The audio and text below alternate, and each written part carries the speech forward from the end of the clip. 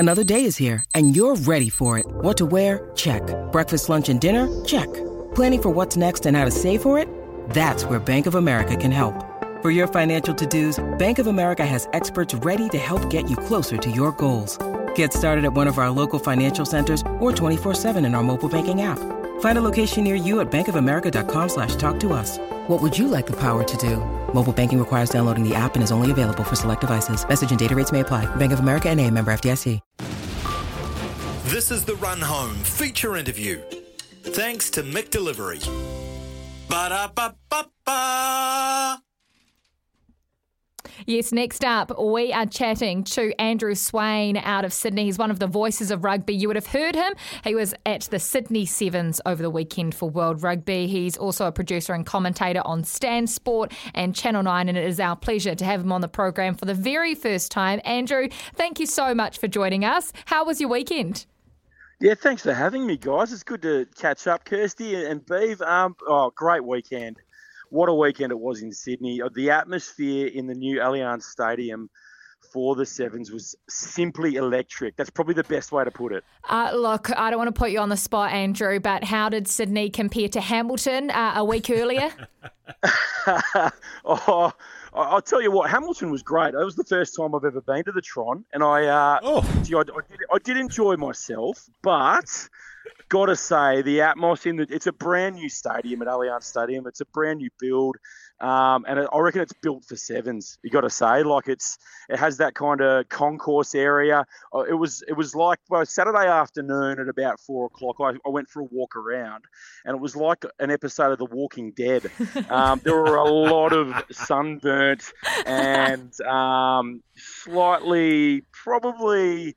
Let's just say under the weather people, but it was so much fun. And, the Fijian fans, we saw it a week earlier in Hamilton. They were simply epic. And the Irish fans as well. I mean, Bondi is basically, it's not too far from Allianz Stadium, and it's a suburb of Dublin now. So they were all in Allianz Stadium just having a great time. It was brilliant. You'll have to take a trip to Hamilton with Beaver and you'll change your mind about Hamilton. Absolutely. Mate, obviously, just before we get on to the actual playing action, obviously, there's much to be said about having a stadium in the heart of where the people want to be as far as the pubs, the surrounding districts. I mean, I've been to a couple of games as a supporter out to Stadium Australia, and it sort of just doesn't really compare, does it?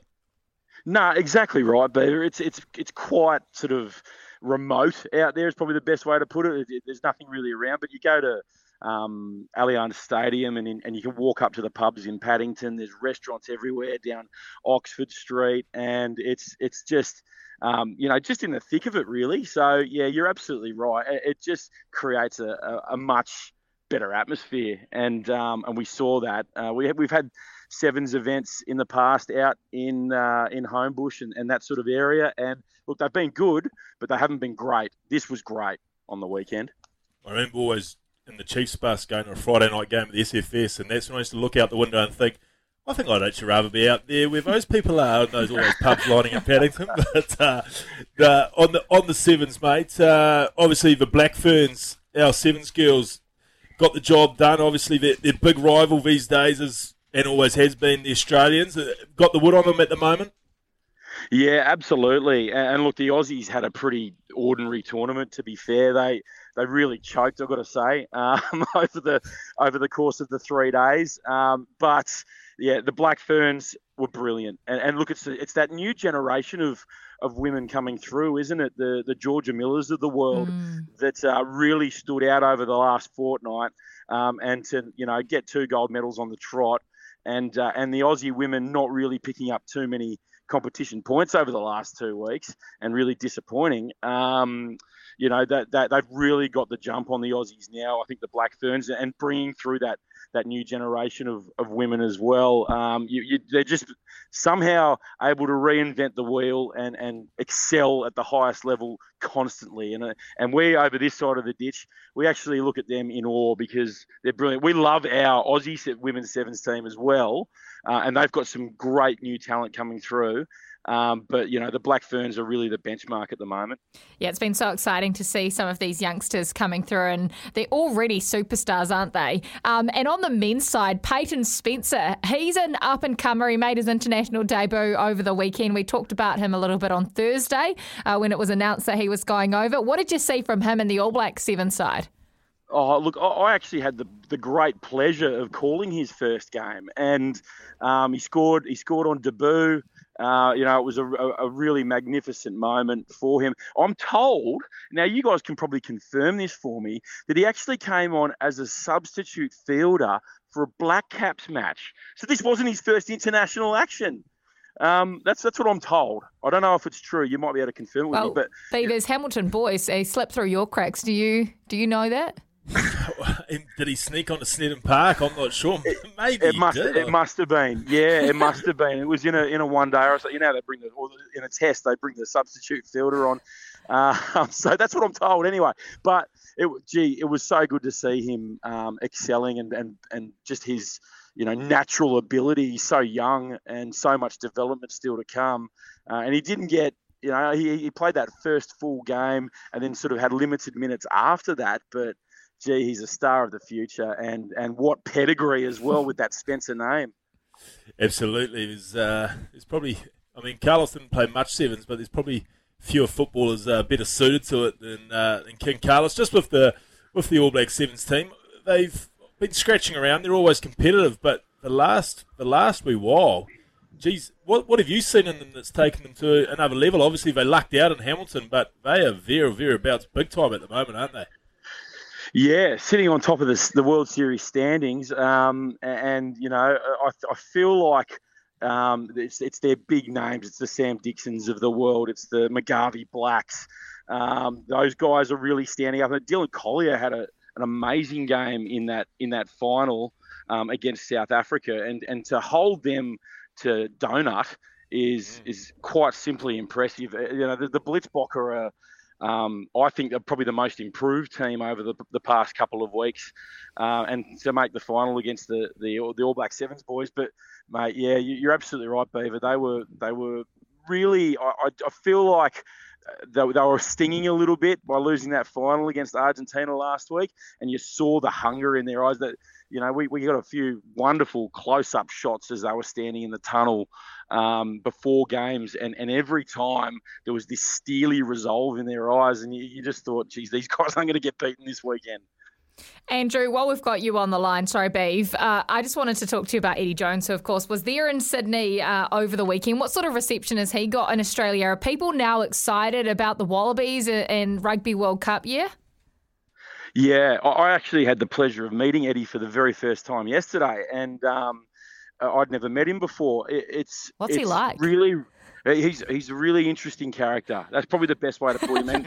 And look, and everyone I speak to who knows him really well thinks they say to me, "Well, you just don't know what to expect with him." Yeah. And but the one thing he has done, he's put rugby back on the back pages here in Australia. That's for one thing. He's a PR dream for Rugby Australia, and he's got a proven track record of great results. And I really felt for Dave Rennie when he was let go.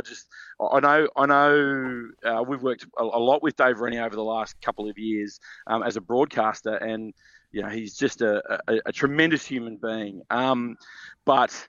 And I think he'd admit this himself. It's a results-based business, and Eddie, the game changed when Eddie was sacked from England, and they had to move quickly. But I feel like it's a PR dream for Rugby Australia, which is great. Gets rugby on the back page, and with that proven track record of results, I'm at right now at a rugby league shoot for Channel 9 at the moment, actually, with the Manly Sea Eagles, and Anthony Seibold was here before, who worked with him for England, and he was saying that even the rugby league family are talking about it at the moment, and that's something else. So it's a really good thing for Australian rugby.